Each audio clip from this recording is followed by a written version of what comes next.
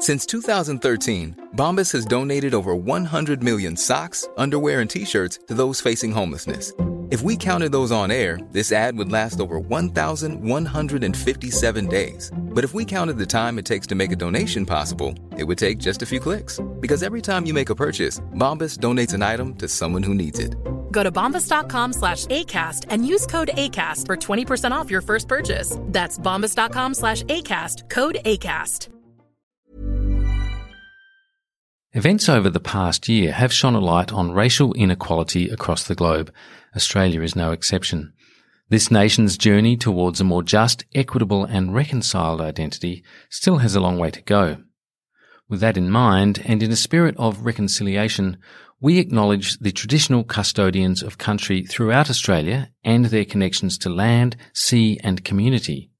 We pay our respects to elders past, present and emerging, and extend that respect to all Aboriginal and Torres Strait Islander people today. I asked the Prime Minister, how good is Australia? Please explain. Life is changing in Australia because the pub is shut. Sucked in, fellas. I actually find it gobsmacking. I will call it a personal nightmare. Tell the Prime Minister to go and get... It is changing all around the world. I accept your nomination. The authority is total. And I rejected that approach. It's all about acknowledging how far we've come. He's all tip and no iceberg. Like a really scary wooden puppet. He was drunk. That's not true. Not now, not ever. You're a classic space invader. A social climbing sycophant. You should be ashamed of yourselves. Oh, fair shake of the sauce bottle, mate. Taste of democracy. Very good. Howdy, Mark Kenny here from ANU's Australian Studies Institute with this week's Democracy Sausage. In government, they say never waste a crisis, which means if there are changes to be made, difficult reforms, do them when you've got the voters' ear and normal service is being disrupted anyway. That's certainly been the case with the pandemic. Just about everything changed and government leaders had the people's attention like never before. Voters became familiar with Dan Andrews' North Face jacket and with previously anonymous public servants like Brendan Murphy and Brett Sutton. Happily, the government stopped talking about snapback quite a while ago, even if, ironically, that's what the economy seems to be doing rather enthusiastically now anyway. But there are long-running problems that predated the COVID crisis and which in some cases were more clearly exposed by forced shutdowns and other deprivations. Things like homelessness, extreme poverty, precarious casual employment, rental stress, other chronic health concerns, and inequality in everything from education to mobility to nutrition. And now we're into the vaccine stage, and again, decisions are being made which raise questions of efficacy, access, and future prosperity. Health Minister Greg Hunt made the point yesterday that Australia has had 31 days this year in which there has been no community transmission and no deaths added to the 910-strong death toll from 2020. So it's a good story and it's great that Australia is moving to this vaccine stage, but there are many challenges ahead, of course, and probably unforeseen setbacks as well. With me to discuss these matters are Professors Sharon Friel and Quentin Grafton. Sharon Friel is Professor of Health Equity and Director of the Menzies Centre for Health Governance at the ANU's School of Regulation and Global Governance. Quentin Grafton is Professor of Economics and Australian Laureate Fellow at the Crawford School of Public Policy. Welcome back to you both. Good to be here, Mark. Yeah, delighted to be here. Now, let's look at this vaccine first. Quentin, you're an economist, so let me ask you a kind of a first-up question. What can an economist bring to the considerations around the vaccine rollout? Well, it's a matter of major public policy, but in terms of my credentials, it's really about knowing how to model and understanding statistics.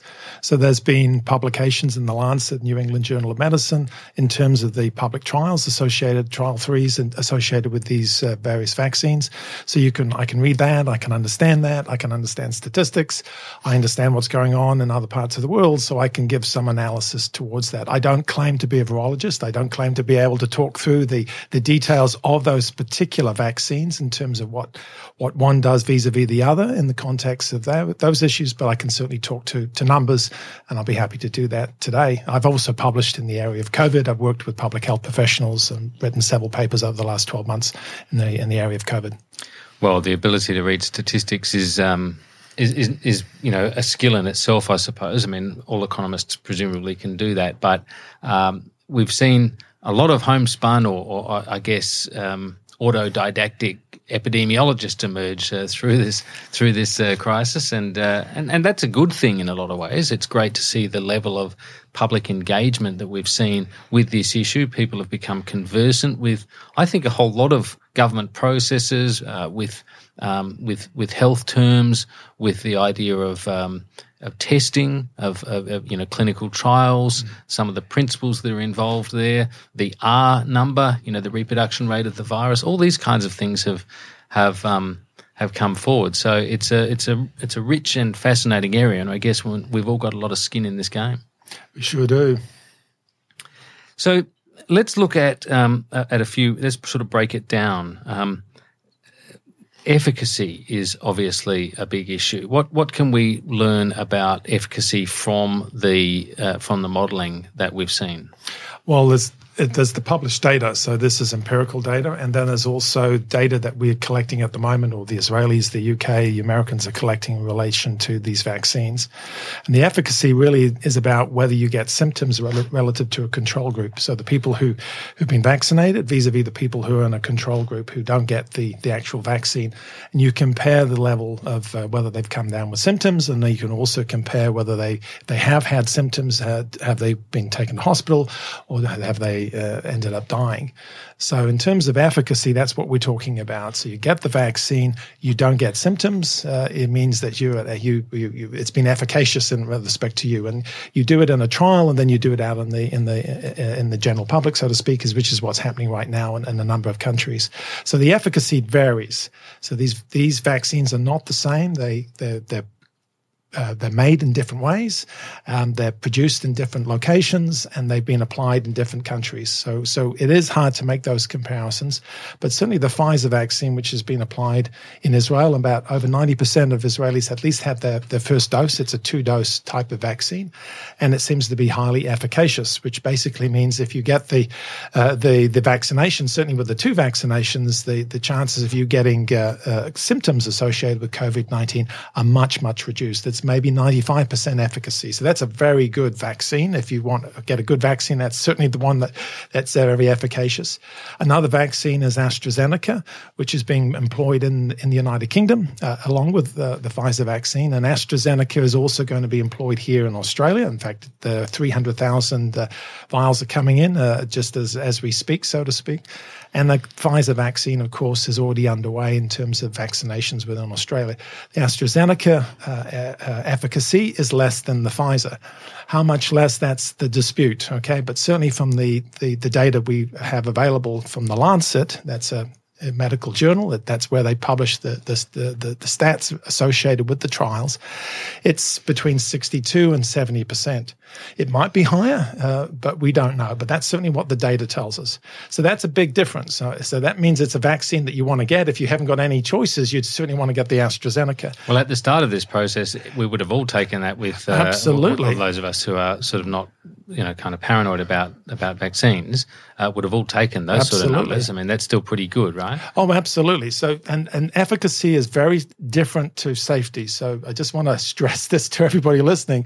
So we're not talking about safety. These vaccines are safe. The AstraZeneca vaccine, the Pfizer vaccine, and the Novavax that we're going to be getting later on in the year. So all of them are safe. So we're talking about the ability to stop getting symptoms. And the Pfizer vaccine, and the data we currently have available to us, is more efficacious than the AstraZeneca. Now that makes a difference on a population level. On an individual, maybe it doesn't make too much difference, but on a population level, it makes a difference. And this gets to this issue of herd immunity. So herd immunity is essentially when we vaccinated enough people with a vaccine that has sufficient efficacy, then if we get the virus coming back in from arrivals from overseas, for example, it doesn't turn into an epidemic. That's sort of the holy grail that we'd like to get to at some point. The problem with the AstraZeneca, because of its efficacy at 62 or 70%, is we were not going to get to herd immunity by AstraZeneca alone, even if we have very high rates of vaccination. So that means that Australia will not have herd immunity under the current vaccine rollout by the end of 2021.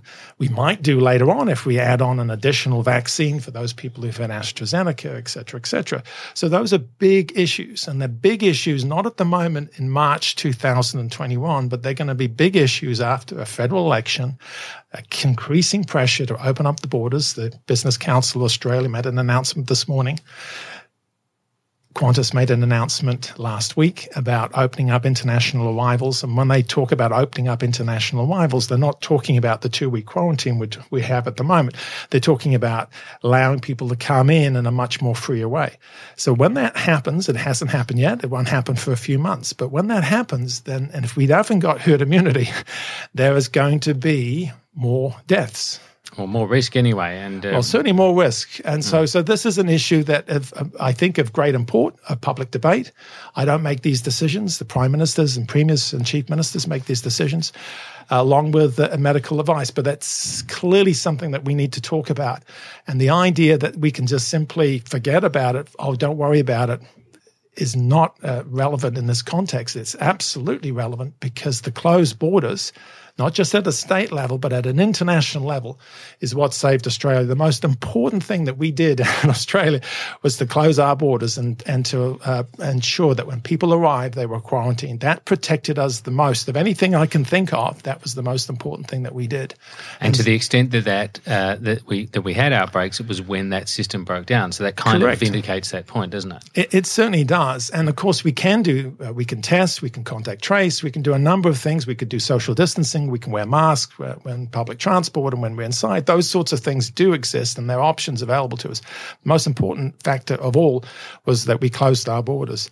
So if we open up our borders when we don't have herd immunity, and we can go through the numbers. It's very straightforward. Okay, so we're talking 5.5 million people who are under the age of 18 in Australia, something around that number. They won't be vaccinated. Okay, very, very low risk in terms of them getting any symptoms. There is the possibility that they can also pass on symptoms. There's only cases of that. And then, of course, there's people who won't be vaccinated. But possibly a couple of million Australians won't be vaccinated. And then those people who are vaccinated with AstraZeneca. Can I just stop you there? Those couple of million, that's people who choose not to be. That is correct. Yeah. That is correct. And then you talk about the people who did choose to be vaccinated, but they got vaccinated with AstraZeneca and the efficacy at 70%. So you may be talking about 3 million or so Australians who won't have necessarily the protection that we would like them to have, let's say if they'd had the Pfizer vaccine. So we're talking millions of Australians, and that means we won't get the herd immunity, and it means that there will be potential loss of life if we open up our borders in a way that's not carefully done, not structured, doesn't take into account that, in fact, if we don't have herd immunity, we've got the real potential to have a major outbreak. So this is this issue about the vaccine rollout, the strategy, the timing, the sequencing. And there is a potential, there's a third vaccine that's coming our way. Novavax is coming our way at some point or other, perhaps in the second half of this year. That is also a highly efficacious vaccine. Less than Pfizer, but much more than AstraZeneca based on the data we currently have. Now, so that's another possibility. That's right. And the data we currently have is based on the clinical trials that these drugs have to go through in their respective jurisdictions. I mean, the TGA makes the decisions in relation to Australia. But those clinical trials aren't identical with each other, are they? I mean, they absolutely not. Different countries. So you've got some of them, Brazil and South Africa. They're quite useful to have in terms of your trials because of different variants, but also different age structures. So and different times. They weren't all done at the same time. So that and makes you don't have, for example, pregnant women participating in clinical trials. Yet of course, they exist in the community. Absolutely, and very old. So in the AstraZeneca trials, they had very few people who are over the age of 80. And so this issue about 100% of people who get AstraZeneca, 100% will not get serious symptoms. Well, we don't know that. The data doesn't tell us that, simply because the very old people are the ones who would be the most likely to be hospitalized or suffer fatalities with COVID. So if you don't include them, enough of them in your trial, then you can't say for sure that that's 100% 100% efficacy and associated with not getting serious symptoms. So at the point we don't know, but we do have additional data. So remember, there are countries like Israel that have been vaccinating, and the United Kingdom started in December. Okay, so we now have 2 months of data and going to getting more data as we go along. And certainly from Pfizer, the Pfizer vaccine, from Israel, there is very good preliminary data from Israel indicates there's a highly efficacious vaccine. Furthermore, it's effective at reducing transmission, which is another issue. They're not necessarily the same. Yeah. So efficacy is about you don't get the symptoms relative to a control group. Effectiveness is about you not transmitting it to someone else. So in other words, there are people who had COVID who are asymptomatic. They don't have symptoms, but they can still be infectious. So we need to make sure that's effective. And apparently, that from the data, it looks like that does have some real value there. So that's another plus. And again, I just want to stress to everyone listening here, they're all safe. Okay, It's not a question that AstraZeneca is not safe. It's not a question that Pfizer is not safe and Novavax is not safe. The issue here is about efficacy. But do you get symptoms? What's the probability of that? Effectiveness in the terms of stopping infections. Those are the issues. And then thinking about the other elements around our strategy. Remember the elements of testing, contact tracing, quarantine of people coming from overseas on arrival. Those sorts of things, we can't just let them go come October, okay, where everyone's been vaccinated who said they want to be vaccinated. We still will not have herd immunity at that point, so we'll need to be able to think through very carefully the public health issues. That's for public health people to think through, but don't be misinformed by people who would like us to open up borders very quickly simply because we've all been vaccinated. That's not the strategy that we need to follow. We need to follow a staggered sequence strategy and also be informed by what's happened in the UK, US, Israel, those countries that are way ahead in terms of their vaccinations.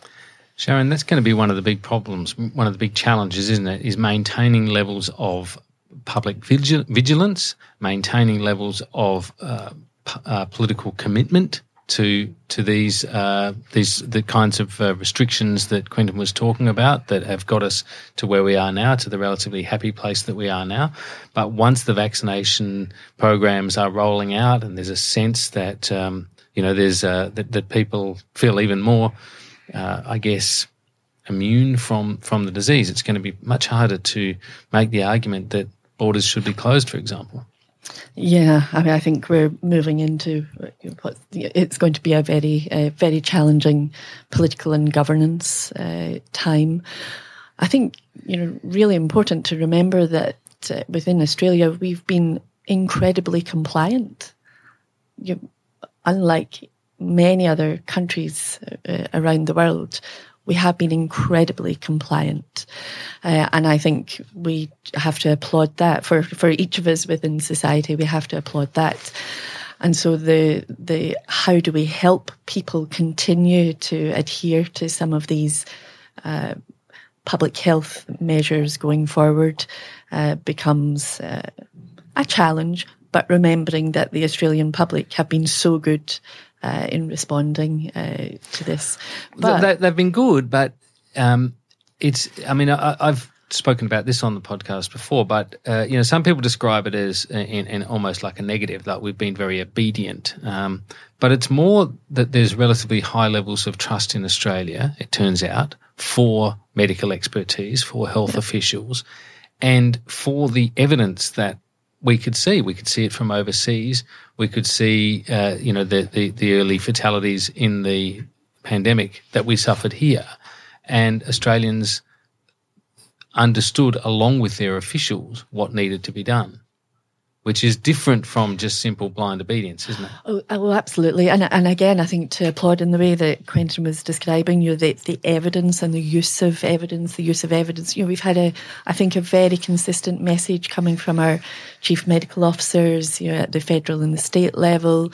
There's consistent messaging, the range of expertise that's been used to communicate that. So I think there's been a very successful communication strategy. And as you say, that's been really important in terms of enabling trust among the public. So, yeah, it's not blind obedience. But I mean, I just marvel, when I talk with colleagues and family across the world, and they're like, why would you just do that? Why would you just stay at home? Well, people are amazed when they abroad when they see that Australia would shut down a state on the strength of, say, one infection or two infections breaking out into the community. But the numbers don't lie. Yeah. It's worked for us. Yeah. Now, there have been some economic hardships associated with that, and the governments have stepped in and provided all kinds of different supports there, and that's been absolutely crucial. So it's the integration of all of these things that's really worked very well in Australia so far. Yes. I mean, one thing I would sort of pick up, following Quentin's remarks, is that hasn't happened equally across the country, and certainly when we talk about the vaccine, the equity issue that is fundamental within Australia, but also globally. So when we think about who and how of getting access to the vaccine, and I know colleagues within the committee that are thinking about the rollout for the vaccine across the country are thinking about equity issues, but it has to be front and centre, because what we know through the course of the pandemic so far within Australia, and Mark, you mentioned the government's, the various sort of economic and social responses associated with the lockdown. The most socially disadvantaged groups in society are really hurting. It's not been okay for everybody within society. If you've got to stay at home, that's okay if you've got all of the sort of the resources and the capital to stay at home, or that you've got the type of job that allows you to do that. If you've got a safe environment in a home. So there's all sorts of variability within Australia and globally, of course. So when we're thinking about the going forward and how we maintain the sorts of great measures that we have put in place, what we haven't addressed are the underlying social issues that are creating all sorts of problems for people. And the health consequence of that, not the COVID-related health consequence, but the physical and the mental health consequences from the pressures of COVID and the underlying, basically, social inequities are going to be phenomenal.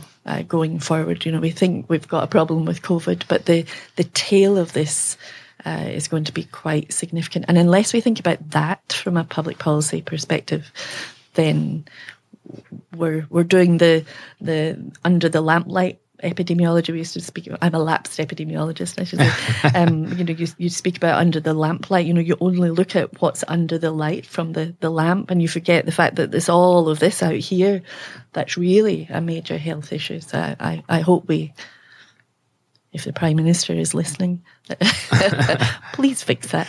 Look, we will talk about some of these social aspects of it in just a moment. We'll take a quick break, but we'll come back and we'll talk about your concept of a social vaccine, but also just the way this rollout has begun. So back in a moment.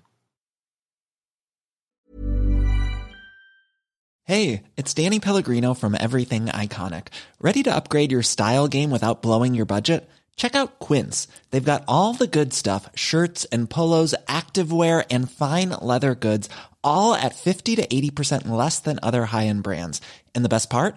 They're all about safe, ethical, and responsible manufacturing. Get that luxury vibe without the luxury price tag. Hit up quince.com/upgrade for free shipping and 365-day returns on your next order. That's quince.com/upgrade.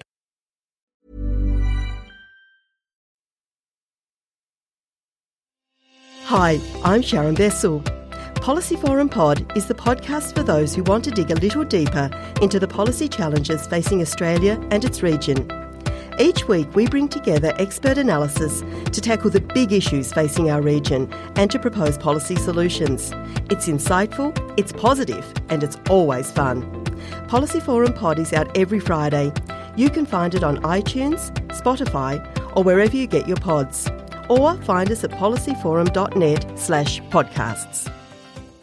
All right, welcome back. Now, Sharon, just before the break, we were talking about the equity issues around the vaccine. We've seen Quentin made the point about the Pfizer vaccine having, very good efficacy according to clinical trials, 95%, this kind of thing. I don't think we'd be going out on a limb if we said that most people, if given a choice, would take the most efficacious vaccine. So there instantly is a question about who gets Pfizer and who gets the subsequent rollout, the subsequent iterations of the vaccine program, which is AstraZeneca and down the track Novavax, among others. What did you think about the Prime Minister getting the second dose of Pfizer? I mean, that's been a tradition, if you can have traditions, established in weeks and months, but it's all been happening quite quickly. But that's the way the world works at the moment. Certainly been the practice in a number of other polities as well, where government leaders have led off with, having being filmed, having the vaccine first up or second up, whatever it is. The argument being that it's about establishing confidence. Quentin has stressed the point quite rightly a couple of times that these vaccines are safe. It's a big issue, this idea of public confidence. That's clearly the logic of the PM having the Pfizer vaccine. But do you perceive equity concerns about some people getting it and some people not getting as good a one? Yeah, well, I suppose to remember, as Quentin said, the vaccines are safe. Mm-hmm. And the vaccines are a very good thing to have. We didn't have a vaccine before, and now we've got a choice of vaccines. So whichever one you're getting, it's really important that you get it. Full stop. Who gets what then throws up the equity question. So, with the Prime Minister, I think getting the second up to get the Pfizer. I think, as you say, it's about the building of confidence. We've got, you spoke earlier of, we've got high levels of trust within Australia with the government. And I think it's just so important that we see the leader of the country up there getting a vaccine. That's to help encourage us to. Yeah, can I just step in? So I think it should have been done differently. It looked like very much a publicity stunt, and yes, that's good to everyone see that. But why couldn't the Prime Minister be there with the leader of the opposition or the leader of the Greens? Why couldn't it be there with the Governor General? Why couldn't it have been there with people who are stars in the context of arts and culture or sports? Have a dozen well-known Australians all getting the vaccine at the same time. That would have been a much better look from my perspective. And I just want to highlight there are prime ministers in other countries who've decided to wait their turn. So Justin Trudeau in Canada and Jacinda Ardern in New Zealand. So the question is someone who is low risk, relatively low risk in the case of the Prime Minister, gets a vaccine, it means that someone else who is high risk, and because there's a bunch of people who in their 80s and older who haven't yet received the Pfizer vaccine. So I think that's an issue, and there's an issue of equity. It's an issue of what it looks like. And so, yeah, I have concerns about that. I don't think it should have been a one-man show with him and a very respectful lady.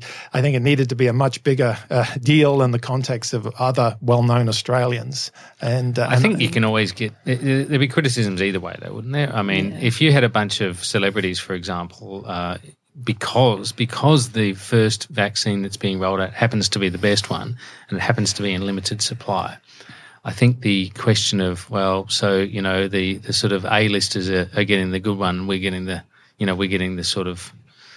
Well, I would have said half of them get the AstraZeneca and half of them get. They didn't have AstraZeneca. But they did not at the time. No, they didn't. But look, I think Greg Hunt, to be fair, was asked about this and said he would be taking the AstraZeneca. As is Murphy, I understand. But look, I don't want to get petty and trivial about it. No. But these are issues, and we know from the United Kingdom, although they're doing a really good job with the National Health Service in terms of the rollout of their vaccines.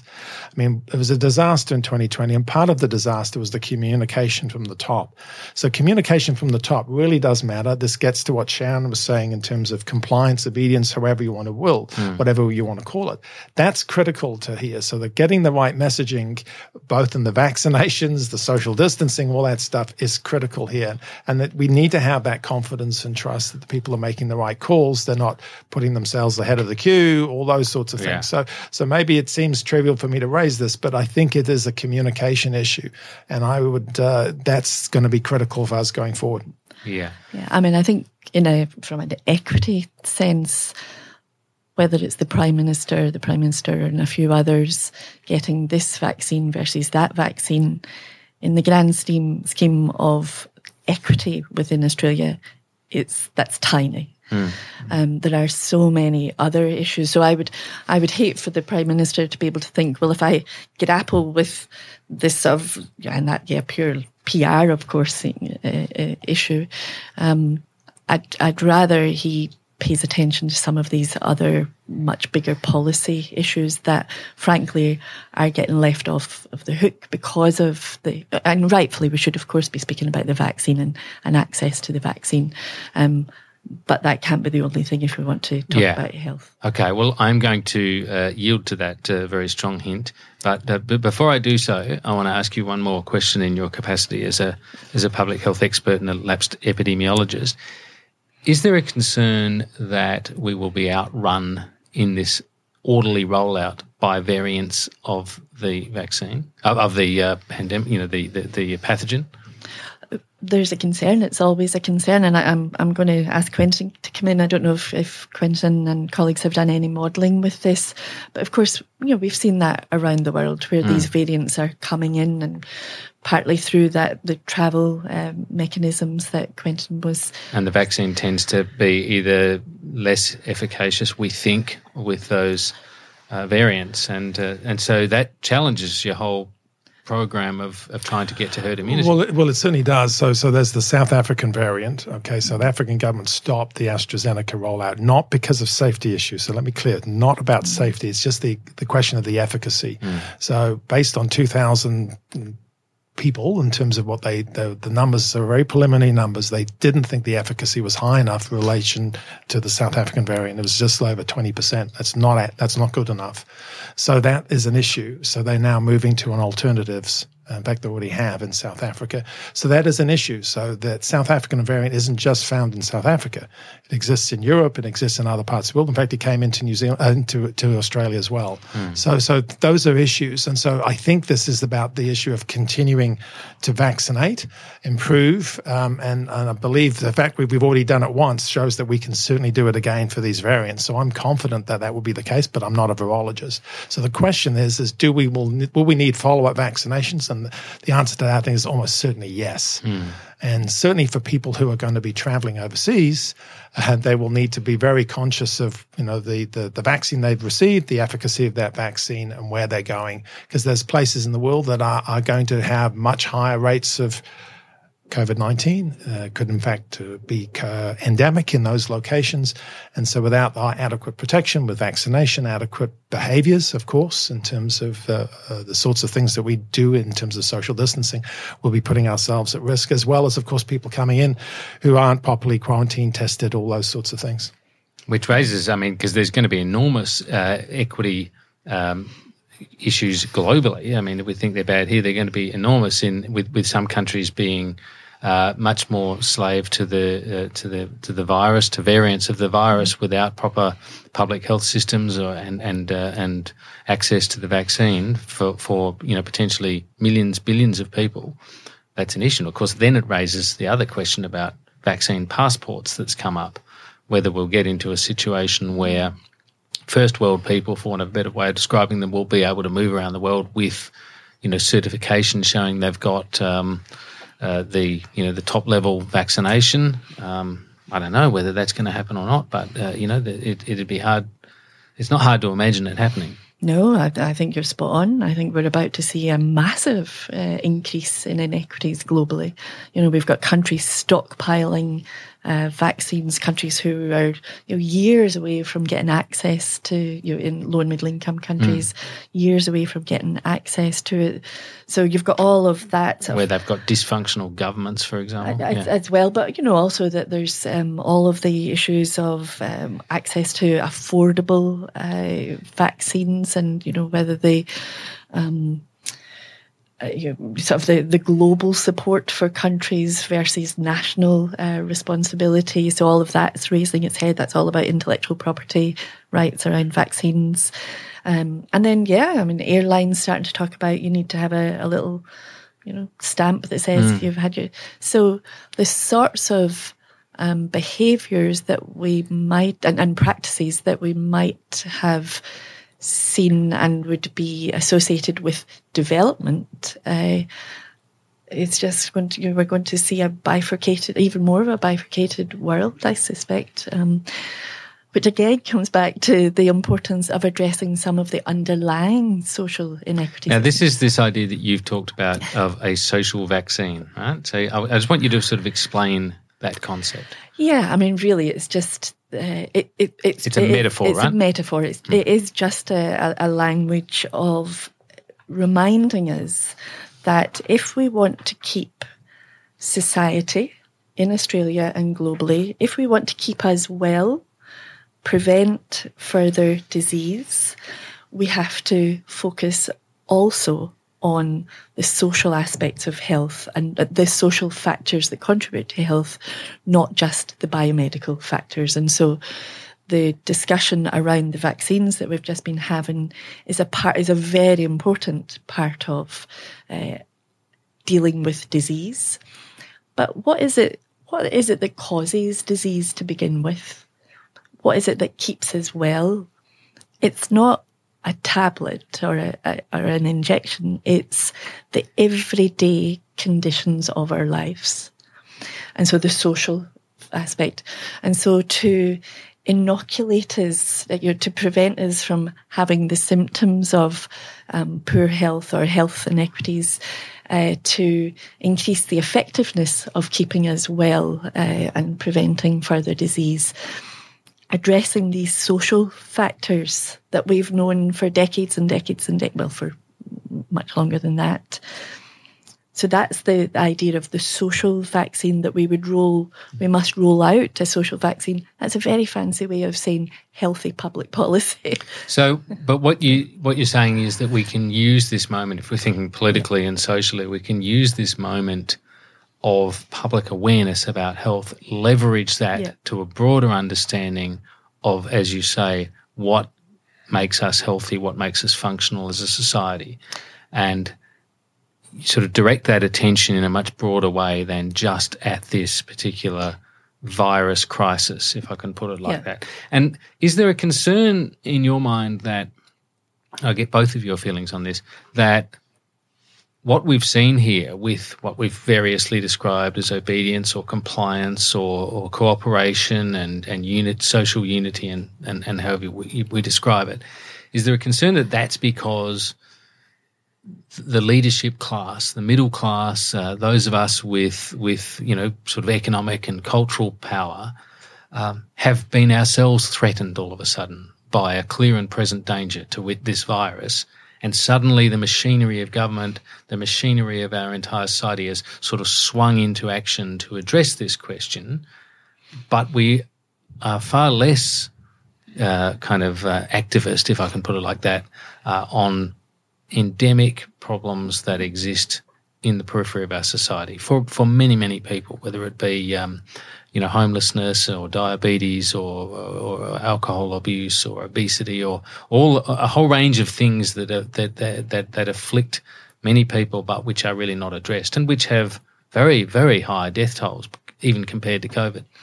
Yeah, I mean, the biggest health burden in Australia is non-communicable diseases. So things like diabetes, heart disease, cancers, respiratory diseases. They're the things that have and are continuing and will continue to make us sick and kill us. And the levels of premature mortality, dying young from these conditions. There are very strong inequities within those conditions as well. And just your point, Mark, of is it that we've seen sort of almost like a universal response to COVID, which has supported and enabled a strong government intervention? Well, some of the groups within society who take most action around diabetes or obesity or cancers are the more affluent groups in society. They're the ones that they're sort of the first responders in terms of the early adopters of personal responsibility around that. But they are also the groups within society who have much greater financial and social capital that enables them to seek help or to make changes to their lives in ways that less affluent or socially marginalised groups don't. But you do raise that much bigger question, I think, of why is it that government does not intervene in the way that we've seen that they can intervene for this particular health crisis of COVID-19? Why do they not intervene in those structural factors that we know cause non-communicable diseases? Can I just add to that? Because I think there's so many examples. I'm fully on board with what Sharon's saying. So take the issue of water, which I know something about. So there are tens of thousands of Australians who don't have access to the water quality that you and I would be prepared to drink, okay? So that sort of thing that we would have in Canberra or in Sydney or Melbourne, for example. Yeah, I grew up in Adelaide, so you got to be careful there. Yeah, even so they're in remote communities. It's not just Indigenous Australians, but these people live in a lot of Indigenous Australians who are in remote communities, don't have access to what I would call safe, long-term access to safe drinking water. Yeah, that's easily fixed. We've got the technology, the ability to fix it. We've got the wealth to fix it. Yet it hasn't been fixed. Yet we have decided because those people don't have the political capital. Well, to exactly. Make it happen. This is exactly the point you were raising, and I fully agree with it. And by comparison, this government, and I don't want to focus on this particular government, but this government has allocated last year billions of dollars, billions, not million, billions of dollars for water infrastructure, for essentially for irrigation. So we're prepared to spend money on water infrastructure for irrigation, but we're not spending the money to fix the water crisis, which is what it is, in remote communities in Australia. So it's tens of thousands. It's unacceptable that happens, and in the bushfire, the Black Summer fires that we had in 2019 and 20, there are estimates, and Sharon, I'm sure, has got the better information, of over 400 people were going to die because of the smoke inhalation associated with that, asthma, various long-term issues associated. That's about half, a little less than half of the people who've died because of COVID-19. And the thing is, well, if it's just simply random, we could say, oh, well, that's the way of the world. Well, actually, it wasn't random, because I've done some analysis. And again, this is an example of exposure. Those communities that had the lower socioeconomic advantage or the greater disadvantage had the greater exposure in terms of those fires. And so that's related to resourcing and where the resourcing went before the fires, during, all of those sorts of issues. So these are fundamental to the good life, so to speak, that many Australians enjoy, but many Australians do not have, simply because we have made the choices that we've made, not to allocate funds, not to do this, not to do that. And this is really the reset, the future that we need to have in Australia, not just for COVID, but just in general. But how do we get to that reset? Because I think, for example, of the attitude that Australians have toward their fellow Australians stranded overseas during this crisis. A lot of politicians in both parties, so state premiers and politicians in the current federal parliament, seem to have taken the view that there is limited social sympathy for Australians trapped overseas. The attitude seems to be that, they were wealthy enough to go overseas, or they had their chance to come back. Why should we make special arrangements for them? And politicians seem to have played to that to some extent, some more directly than others. But if that's the case about Australians overseas, and if that's what citizenship really amounts to in this country, which I must say I'm quite surprised and a bit depressed about, it's an indication of how we might feel about Australians here who are suffering lifestyle-related diseases that we talked about, obesity, substance dependency. How do you design public policy to address or to get around the fact that there is an attitude that if people inflict harm upon themselves, it's not up to the state, not up to the rest of us to sort of dig them out of that hole. Well, I suppose a couple of things there. There is some lovely work being done, led by colleagues down in Vic Health, down in Melbourne, with others who have seen. So I've got two examples. So one around sort of diabetes and obesity, where really the commercial drivers, you look at the aisles in the supermarket, and I'm told, Sharon, we have more choice than ever before. I was like, yes, we've got more choice of junk food than ever before. We've got more choice of booze than ever before. But these are just, the shops are full of that rubbish. So it's not about, for us at the individual level, making the choice. You've already curated my choice, i.e. within the retail environment. So there's work that's been looking at public sentiment around the commercial determinants of health, is the language of, and that's very related to obesity and diabetes. And the public sentiment is, we don't like the fact that some of the big food industries, alcohol industries, and it was the same back with tobacco, we don't like how they're shaping our society. So there is public sentiment saying we want something done about that. So when governments say, well, we can't intervene, actually the public is saying we would like you to intervene. And the other example I would give is, all the discussion that's going on at the moment around raise the rate, with job. I was confused at job seeker. This is the dole, basically, yes. Yeah. I just can't remember, the figures going out of my head, but there's an enormous public support for increasing that rate, the job seeker rate. And right across employer groups and market economists and social welfare groups, political parties, even the Nats, I think, at one stage were advocating it. Now, they have done it, to be fair. They have increased it. But it works out to about $4 a day, $25 a week, I think. Yes, yeah, which is certainly better than nothing. And I think a lot of people would say, about 8 to 9% increase. I think something like that. I might just say no. I don't think it's better than nothing.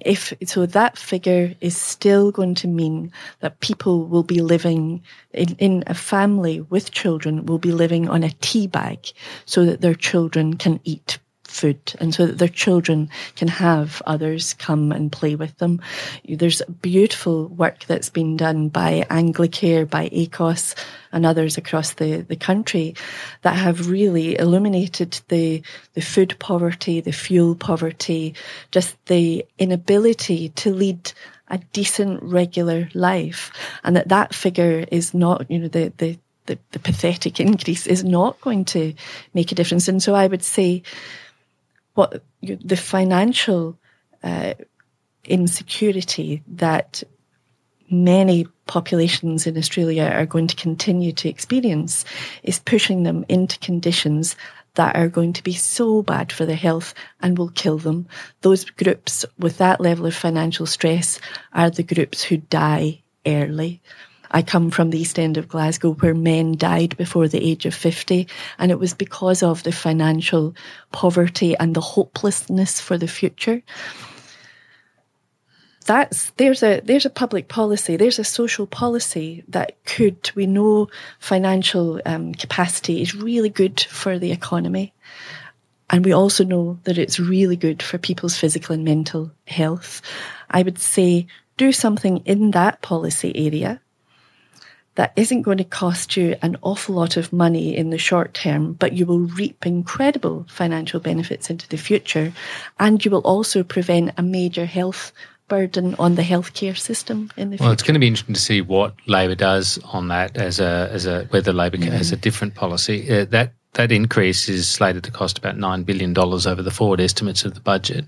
That's not nothing. That's a fairly significant ongoing outlay. I think it's worth highlighting for the people who are on that. I'm not on it, and none of us are in this situation, this podcast. But it is an increase over the base rate before COVID.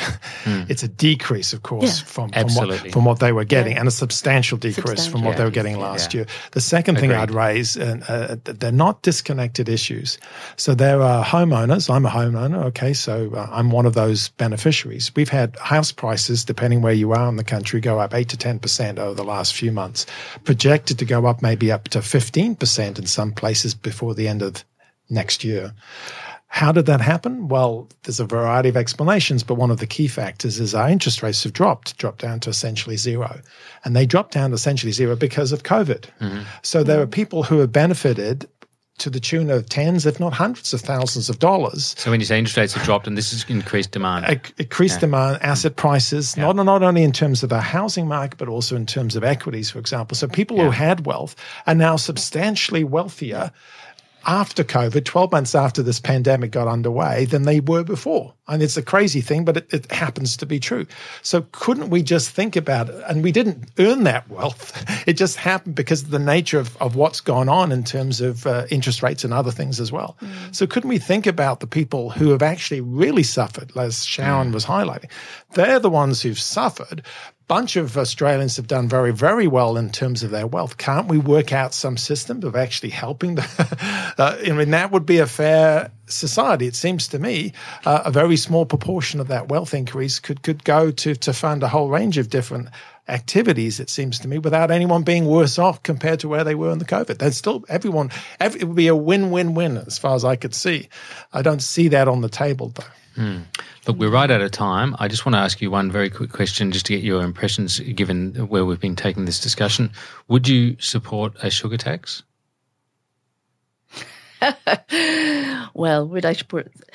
I mean, this has been introduced in other countries, right? And incredibly successful in other countries. It's been incredibly successful in other countries also because there's a whole suite of other policy measures as well. A sugar tax in and of itself will not solve the obesity and diabetes problem. A sugar tax as part of a complement, a suite of policy responses would be fantastic. And I expect the economists to say there's a price signal in it at least. Well, the idea is you tax bads and subsidise goods, but Sharon's point is well taken. If you're poor and you're being taxed on the food and the cut that you're currently consuming, that doesn't really help them very much, does it? So it's a question of what do you do to provide alternatives and support in those ways. Look, it's been absolutely terrific having both of you here, Quentin Grafton and Sharon Friel. Thanks for being with us again on Democracy Sausage. Thank you. Thanks for the opportunity, Mark. And if you have any thoughts for us, you can contact us on Twitter via @apps Policy Forum. That's APPS Policy Forum on Twitter, or email us at podcast@policyforum.net. And you can even get to us on Facebook by typing the words Policy Forum Pod into the search bar. So until next time, that's all for now.